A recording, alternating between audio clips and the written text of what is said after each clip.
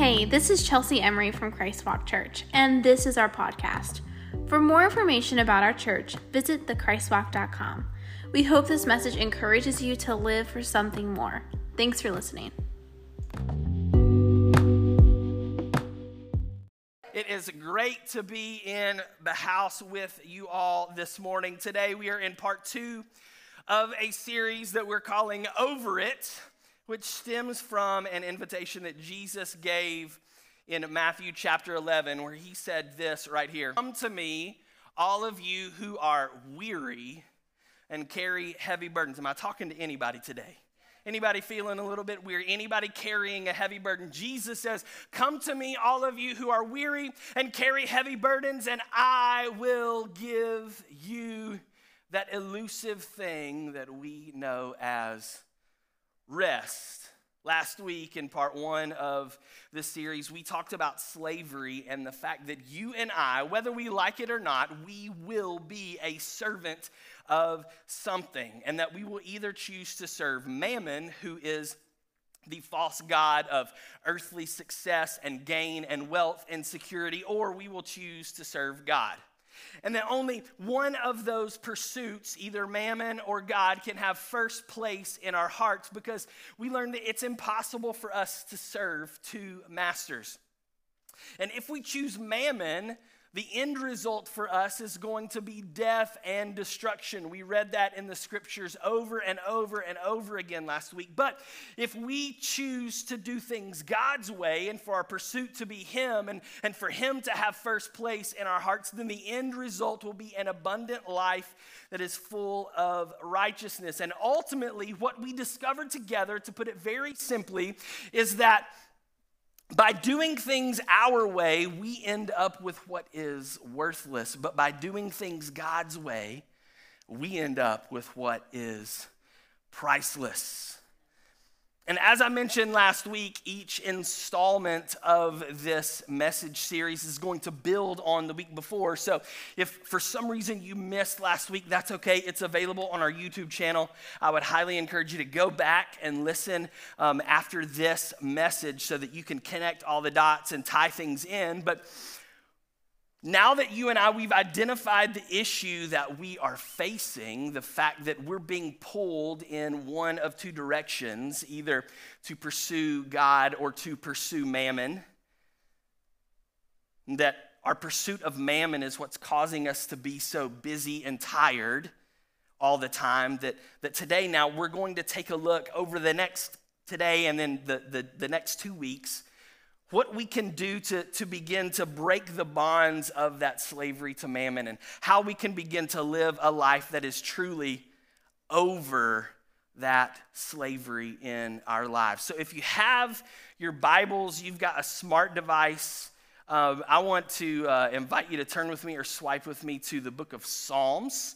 The book of Psalms. Psalms is the largest book of the Bible, 150 chapters. If you're using a paper Bible this morning, one of these old dusty things like this that existed back when we rode dinosaurs to school, if you're using one of those, you can just open it up to really about the middle, and you should be somewhere in Psalms. And we're going to find ourselves in chapter 46 here in just a minute. But before we get there, I was thinking this week that when I was a kid, some of you are like, you're still a kid, or at least you act like one. But when I was a kid, my dad had a radar detector in his car. This would have been in like the late 80s, early 90s. Like, are those still a thing? The radar detectors still, if they exist, I haven't seen one in a long time. And some of you are looking at me like, well, Pastor Blake, we would have no idea if an item of deceit like that still exists, because we don't drive over the speed limit. In fact, we drive 3 miles under the speed limit at all times just to be safe. How dare you suggest or insinuate that we would be involved with any kind of activity like that? In case you're lost, or you've never even heard about a radar detector before, what a radar detector was, it was this small little device, maybe a little bit larger than maybe your cell phone or so, And you would attach it to the windshield of your car with 3 of the most powerful suction cups known to man. Okay, and so you better get this thing in the right spot on the first go-round because it was never coming off. Wherever you stuck it, it was stuck there for good. I guarantee if we went to a junkyard, we would find vehicles in the junkyard that still have the brackets for the radar detector still stuck to the windshield, or at best, there would be the Mickey Mouse head residue, you know what I'm talking about, like where they'd managed to pry that away somehow through the power of the Holy Spirit working within them. And the strength of Samson rose up, and they were able to pry that off of the windshield. But then forever, you had the outline of Mickey Mouse's head where those suction cups were. And so you stuck it to the front of your dash, and then you had this curly cord that would come out, like an old school, like telephone looking cord. You know, back when you'd like be in the kitchen, but it'd be a private call and the phone would be in the kitchen and you try to stretch it all the way like to the living room or whatever and like around the hallway and zig. It was like one of those kinds of cables, and you would plug it in to this device of evil known as the cigarette lighter. You would plug it in there, and then and it would have these lights on the front that would turn from like red to yellow and to green. And what this little device supposedly did was to detect when law enforcement would be shooting radar somewhere on the road up ahead. And when you were approaching this happening, the device would usually make some kind of beeps and boops and all kinds of noise, and the lights would go crazy, and they'd go from green to yellow to red, and it would make all kinds of alerts and everything. And the idea is that if you had one of these suction to the windshield of your car, that you could drive as fast as you want on the interstate, because eventually it was going to alert you to the fact that there were police up ahead, and you would be able to ease off of the gas, maybe pump the brake a little bit and slow it back down to where you'd be driving the speed limit whenever you passed. And I can remember the radar detector that my dad had. It was especially fancy. And if I close my eyes, I can go back to 1991, my 10-year-old self sitting in the back of our Ford Explorer. I can remember the sights, the sounds, everything about that. We're zooming down the interstate when all of a sudden, not only would my dad's radar detector come to life with beeps and boops and the lights would go from green to yellow to red, but it had this extra special feature that was a robotic, like Stephen Hawking-esque voice that would come through this speaker that would say, "Be careful. Slow down, slow down, slow down. Be careful, slow down, slow down, slow down." That's what it would tell you. And anybody who has ever had the honor of seeing blue lights in their rearview mirror, like some of the lead pastors of Christ Walk, I don't know who those would be. If you've ever had the honor of seeing those blue lights in your rearview mirror, then you can instantly identify why this little device could be so valuable, because it promises that we can push the limits, that we can overstep the boundaries, but that we'll never have to pay the consequences for it. But you know that that's an empty promise. You know that sooner or later, radar detector stuck to the windshield or not, it's going to end in those tragic, blood-curdling, just words with an officer saying, "License and registration, please." That's where it's going to end up. That's where this thing is headed. And as I survey the landscape of our society and our culture today, particularly here in America, I see a lot of people, the overwhelming majority, myself included, that are living their lives the very same way that people with radar detectors drive on the interstate. We're living them pushed all the way to and beyond the limit, doing everything that we possibly can to escape the consequences on the back end. And here, as of late, as I've spent time in prayer, I've spent time reading God's word, I've heard a still small voice speaking to my spirit that simply said, "Be careful, slow down, slow down. Slow down. See, last week I asked for a show of hands. And the vast majority of the people that were here, you raised your hand and you identified by saying that you would classify your life as busy. And you may not realize this, but busyness is actually a weapon that Satan leverages against us.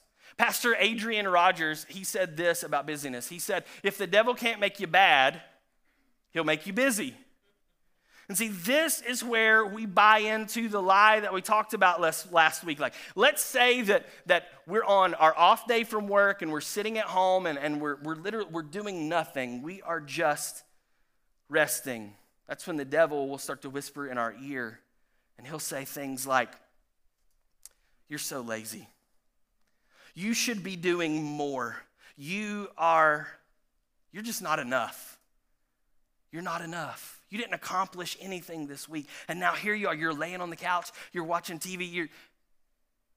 You should be more. You should be doing more. You are so lazy. You are worthless. And don't hear what I'm not saying. Laziness, it's a sin. Absolutely. The Bible is very clear about that. And there are people all over that they try to rationalize their laziness, their inactivity. But a lot of us, we're trying to avoid being labeled by that moniker. Our intention is to not be lazy. We want to put that to rest at all costs. We want to be a person of productivity and success and everything. And so isn't it funny that because of those good intentions that are in our hearts, that the devil will actually use one sin to push us into, the one sin that we're trying to avoid, to push us into falling for the trap of another one.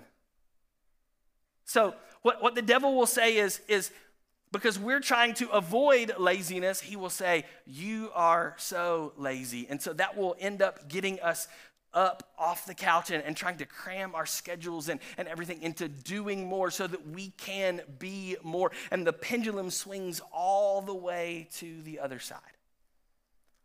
In his book, The Ruthless Elimination of Hurry, John Mark Comer says this: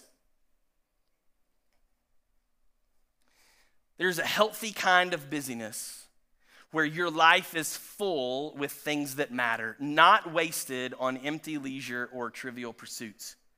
By that definition, Jesus himself was busy. The problem isn't when you have a lot to do, it's when you have too much to do, and the only way to keep the quota up is to hurry. It's to hurry. Did you catch that last word there? Hurry. See, a lot of us, we can read that, and if it wasn't highlighted, if I wasn't emphasizing that word, we would miss that word simply because hurry has become a commonplace definition for how we live our modern lives. Most of us have chosen to live in a constant state of hurry, and we have done this without even realizing it. Let me explain. Some of you probably said today, we've got to hurry or we're going to be late for church. Maybe you tell your kids, hurry up or you're going to miss the bus. We'll miss the previews before the movie if we don't hurry, right? You see a television commercial advertising a great new product. You better hurry because this deal won't last long. You're standing in line at Starbucks. Could you please hurry with my coffee? I've got to get to work. It's almost bedtime. You better hurry up and brush your teeth. And some of you right now are thinking, I wish he would hurry and get done preaching so that we could go eat, right? Do any of those sound familiar? Any of those? See, it's ingrained in our life and we don't even think about it. But here's what I've noticed about people who live their lives in a hurry. People who are in a hurry, there's one thing they're not doing: smiling. Think about it. People that are in a hurry, are they frustrated? Yes. Are they sweating? Likely. Are they cussing? Possibly. Are they yelling? Definitely. Are they happy? Not a chance. Not a chance. Jesus tells us in John 10:10, he says, the thief is going to come to kill and to steal and to destroy. We've already talked about how a life of busyness, the pursuit of mammon, that it leads to us it leads to death and destruction. So that's the kill and destroy part. But the question is that in that verse, what's the devil trying to steal from us? And you guessed it, he's trying to steal our joy. He's trying to steal our happiness. And how does he do it? That's right. He does it by getting us to willingly choose to live our lives in a constant state of hurry. And this isn't going to be on the screen, but I think this is a really good statement. So if you're taking notes, I want you to write this down. I'll say it a couple times. Hurriedness is the enemy of both our happiness and our holiness. Hurriedness is the enemy of both our happiness and our holiness. In fact, Carl Jung, a psychologist, he said this about hurry. He said, hurry isn't of the devil, hurry is the devil. So then the question is, now that we've started to identify what's going on in our lives, we started to identify that we've bought into the lie that living a life of hurry is going to get us where we want to be and that it's going to produce happiness, and we've realized that that's actually an empty, false promise, then what do we begin to do? What can we do to combat hurry? And the answer is pretty simple. Slow down. Slow down. That's the answer to combating a life of hurry. It's to slow down. And I know what you're already thinking. Slow down? Yeah, right. I don't have time to slow down. And you know what? You are exactly right. You don't have time to slow down. And the reason is because you have willingly chosen to live a life that's causing you to be overspent and overcommitted and overconnected and overworked, and it's led to you being busy and tired. That's something that you've made the choice, that I've made the choice, that we have made the choice to do. And the only way to change it is to stop choosing to live that way.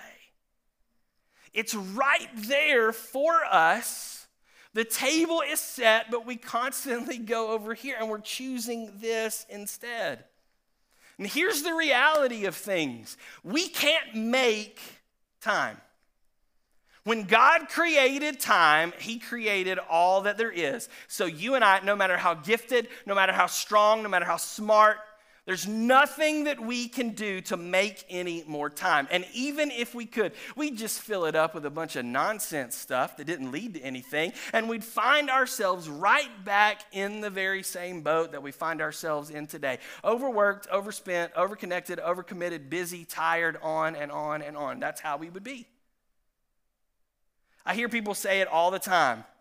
Yeah, you're right. That message is good. I need to make time for XYZ, whatever it is. Yeah, you're so right.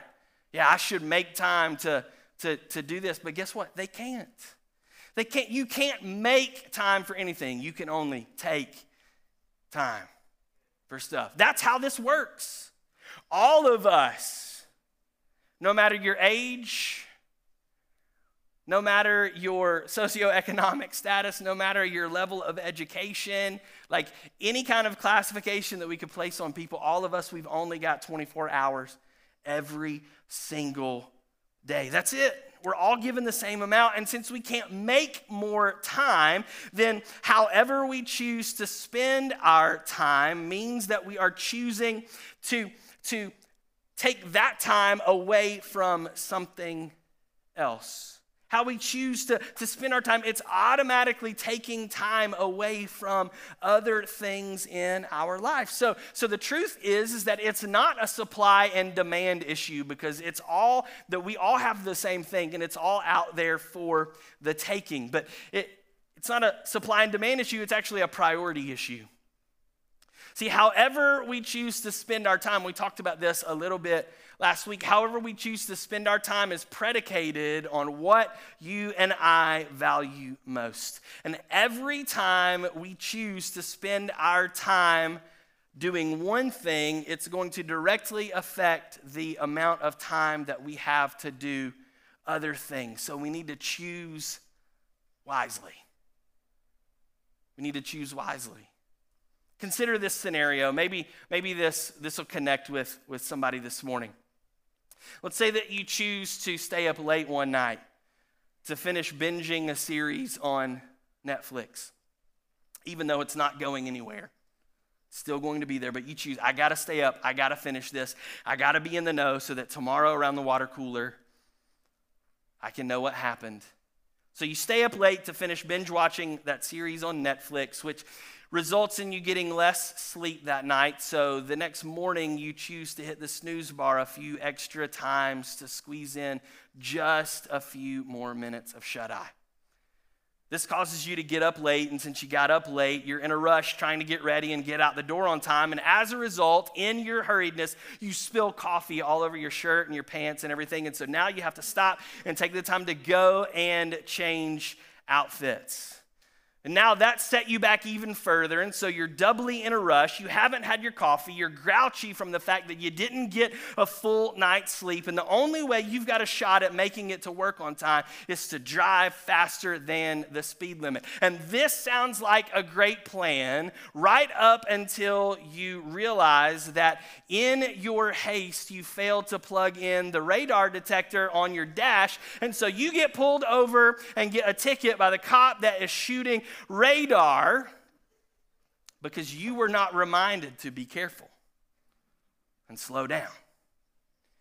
Now, that scenario may be a little extreme, but I think you get the picture. And chances are you've probably experienced something similar at least once or twice in your life. And in that moment, you likely had the thought that none of this would happen if only you had just a little bit more time.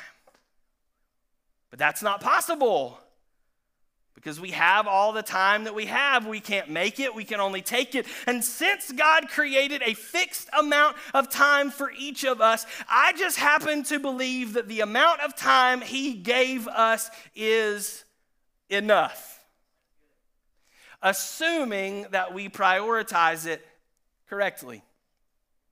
And so rather than choosing, it's important for me to keep saying that because we've got to realize this isn't something that's being done to us. It's something that we are choosing for ourselves rather than choosing to live a life of hurry. Here is what the Bible says in Psalm 46 that you have turned to, the beginning of verse 10. Here's what the Bible says that we should do about it. Be still and know that I am God. Everybody say that with me. Be still and know that I am God. And you're like, really? That's what I came for today? That's what you're going to give me? You're going to tell me to slow down and you're going to give me one simple little verse out of the old, like that's all that we're getting this morning, just be still? Yep, that's it. If you want to combat hurry in your life and you want to slow down, those are the two things that we've got to do. We've got to be still and we've got to know. That's it.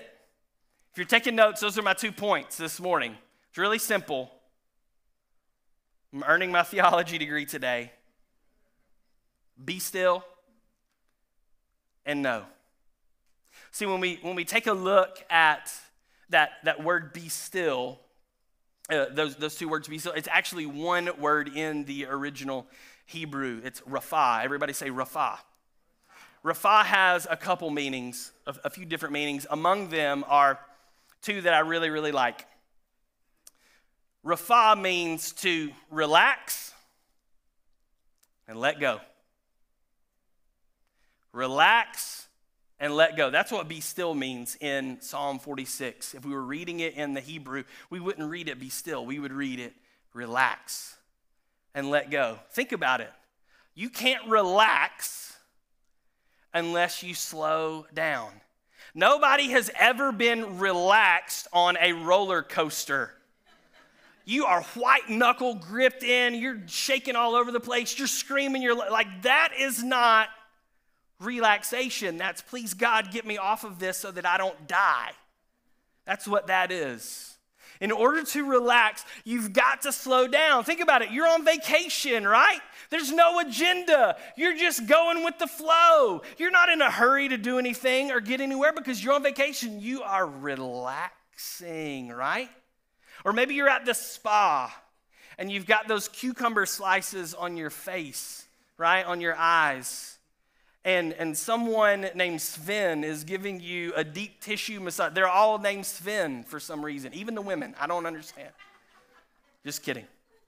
They're giving you a deep tissue massage, and you got the little cucumber things on, and you're drinking water infused with a vegetable and fruit that you can't pronounce. You're not trying to hurry to get through that. You want that experience to last. You're enjoying it because you're taking the time to slow down, and it's so relaxing. Moms, maybe you get just a few minutes to yourself one evening, and you're able to get into the bathroom without the children noticing, and you're able to draw a bubble bath. And you light some candles, and the lights are down low, and it's warm and cozy and everything. And Dad's taking the kids out for ice cream, and you're just there. You don't want that to end, right? Because you're so relaxed. The only way we can do that is to slow down and relax. So be still tells us, Rapha says relax. And then it says let go. Let go. You know, when I see people that are in a hurry, when I'm in a hurry, I'm frustrated, I'm stressed out, I'm tense. You know what an indicator of tension and stress and frustration is? It's clenched fists. This is something we don't even think about, but it's something that's innate to us. Whenever we get in a tension, stress filled, like our fists, they just naturally tense up. But be still says let go. Let go. But can you let go of anything if you're holding on to it with a clenched fist? No, you're squeezing as tight as you possibly can. You can't let go of anything if you're holding on to it with a clenched fist. Guess what else you can't do with clenched fists? You can't receive something. This isn't the posture of someone receiving a gift. This is. Look at this. Notice. The same posture we use to give is the same posture we use to receive. If we're holding on to it, we're not letting go of it, then we can't receive. If we won't let go of it and give God control, then we can't receive the rest that He has for us.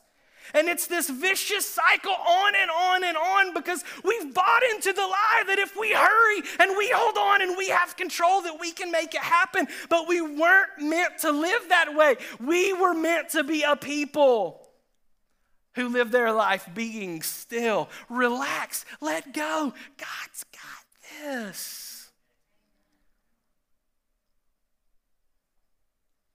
Second thing, not only be still, it's also to know.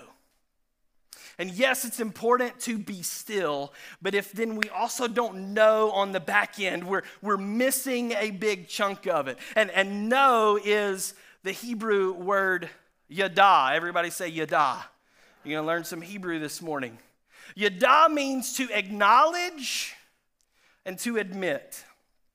To acknowledge and to admit. What we're doing is we're acknowledging, God, your track record, and what I read in your word, and what I've witnessed in my own life, and what I've seen through the testimony of the lives of those that are around me. Your track record speaks for itself, and we begin to acknowledge that His way is a whole lot better than our way. Because we've come to the place where we realize, we recognize, we're acknowledging, God, when I do stuff my way, it leads to death and destruction. But when I do things His way, it leads to the abundant life full of righteousness. We're acknowledging that. But then we're also admitting, God, this is so profound, I know. God, you're God, and I'm not. You're God and I'm not. So as I be still, as I rafa, and as I know, as I yada, what I'm doing is I'm letting go of the fact that I can do this on my own. And instead, I'm placing it in God's hands. I'm putting my yoke upon, like the burden upon Him. And in return, just like we read from Matthew 11, Jesus promised, in return, He's going to give me rest. What we're saying is, God, I acknowledge that your track record, it speaks for itself. Living your way is better than living my way. You are God and I am not. You are capable of all things. I'm capable of nothing. And so as a result, I'm choosing to surrender my life of hurry to you. And in its place, I'm asking that you would allow me to receive the gift of experiencing the happiness and the holiness of what it means to truly rest in who you are and live in accordance with your word. That's what it means to slow down. Since we can't make the time, we have to take the time to just be still, rafa, and know, yada, that He is God. We relax, we let go, we acknowledge, we admit. Going back to my earlier illustration, 10 years old in the back of my dad's Ford Explorer, screaming down the interstate. Maybe you've done this before too. Have you ever not looked out the windshield of the car, but instead you looked out the side window? You're driving down the interstate at 70, 75, 80, 85, 90, I don't know. Some of y'all are looking really guilty right now. Have you ever noticed that if you're looking out the side view and you're moving that quickly, that everything you pass by, it's blurry and it's distorted and you can't quite make it out. And by the time your brain recognizes what that thing might have been, you've already moved so far down the road that it's processing information so much that it just can't keep up because we're moving so fast. But yet if we slow down, the slower we get, the more we relax, the more we let go. Eventually we come to a stop. Guess what? Then we're looking out that same side window where before everything was blurred and distorted. Now, all of a sudden, it's in crystal clear focus. We can make out everything. Living a life of hurry causes those same issues. We are going so fast that everything we come in contact with, every experience that we have, it's blurry, it's out of focus, it's distorted, it's something other than what it was meant to be, and we simply are physically incapable. Take the spiritual side out of it. We're simply physically incapable of keeping up with it all. We just can't do it. But we choose to live that way, and it spills over into our marriage, and we're living these lives with our spouses, and we're just kind of two ships passing in the night, and every so often we manage to connect, and it's, your work thing and my work thing and this over here and that, and it's just all hurried and everything. We're just all constantly moving in different directions, and it's blurry and it's distorted, and we never just stop to focus in on what God wants for our relationship with our spouse. Or maybe it's our kids and our families, and we got soccer practice and piano lessons and on and this and that and school and homework and this and everything. And then we don't have time to even gather around the table for just one meal together without cell phones and without the TV on, just to sit there and enjoy each other's company. And then what we'll do is we'll make up the excuse, well, we can't get to church because that's our only day to spend together as a family. And I've just got to wonder, like, what kind of example is that putting forth for our children? And what you're saying then is that every other day throughout the remainder of the week, you're choosing something over what is more important for your family because you can't make time. You're taking it, and when you take it for one thing, you're taking it away from another. Come on, that's good right there.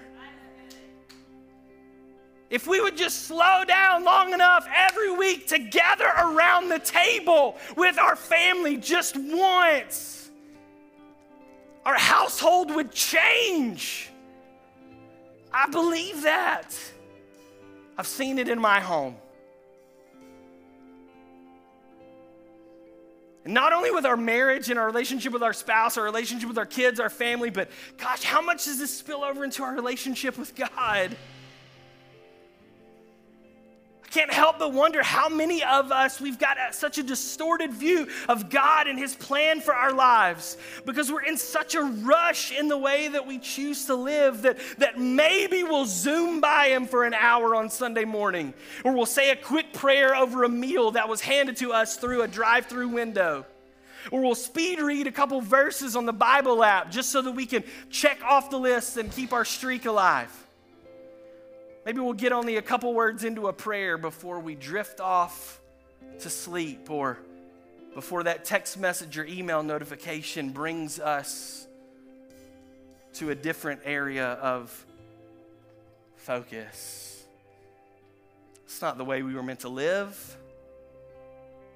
It's not the way we were meant to live. There's a better way for us. And ultimately, what we're talking about here today is creating margin in our lives. Margin. Not the butter substitute, not margarine. Creating margin. Like that thing on the side of the piece of paper. Margin is an amount of something included so as to be sure of success or safety. And see, when we live a life of perpetual hurry, what happens is it keeps us teetering on the edge. And one false move, one slip up, oops, it's over with.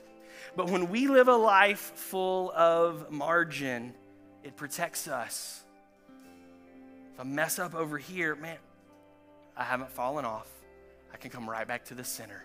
If I mess up over here, I'm not going plummeting over the edge. I can come right back to the center. And so when we live with a life without margin, there's no success and there's no safety because one false move, it's over for us. It's over for us. So here's what I think God's really trying to say this morning. I would sum it up in this idea right here. It's that in a life without margin, God becomes marginalized. In a life without margin, God becomes marginalized. See, the more you and I choose to live a life of hurry, the more things get pushed further and further and further out to the edge, to the fringe. And a lot of those things will end up falling off of the sphere of our life completely, including, and usually first, our relationship with God. Yes, God loves you. He does. But we can live a life that rejects that love. Because what you need to know is that God is not interested in being on the edge of your life. All God wants is to be the center of your life. And if he can't be that, he's not interested. If he can't be the center, he's not interested. He doesn't want to be just a brick in the foundation. He wants to be the cornerstone. The thing that decides this is how it's going to turn out. You lay that cornerstone, everything else is built off of it. And when you and I choose to lay down our slavery to hurry and instead slow down. When we choose to be still and know that He is God and that we are not, what's going to happen is it's going to bring Him front and center into full view and complete focus. And when that happens, you and I will be able to become more and more like Him, because we'll be able to see Him in the fullness of all He is, which is going to pull us away from living life on the edge. And it's going to pull us to the center where He is, where there is margin and there's safety and there's security and there is protection. This is the life that we were meant to live. And it's in this place right here in the middle that we can truly experience His rest. Today's Communion Sunday. If you've got wet britches, it's because you sat on this when you came in today. Hopefully you pushed it to the side so you can get this out. It's got the bread wafer in the top. You just peel back the one thing, and then the juice is in the bottom cup. So it's got two different things that we peel. The band's getting ready to lead us into worship. And I want to invite you to take this communion as a part of that time of worship. And as we take this communion, I hope that your prayer will be what my prayer is today. God, help me to recenter my life on you. God, forgive me for living a life full of hurry with your blood that was poured out on the cross for my forgiveness. Forgive me of living a life full of hurry. And your body was broken so that I could be healed and made whole. God, as I take this body today, Lord, I pray that you would heal me of my hurriedness. God, help me to recenter my life on you. Forgive me for not living a life of margin. Heal me of my hurriedness. That's what I'm believing for myself today.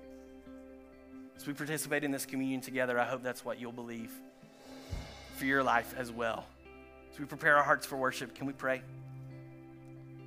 Heavenly Father, just thank you so much for the opportunity to be in your house.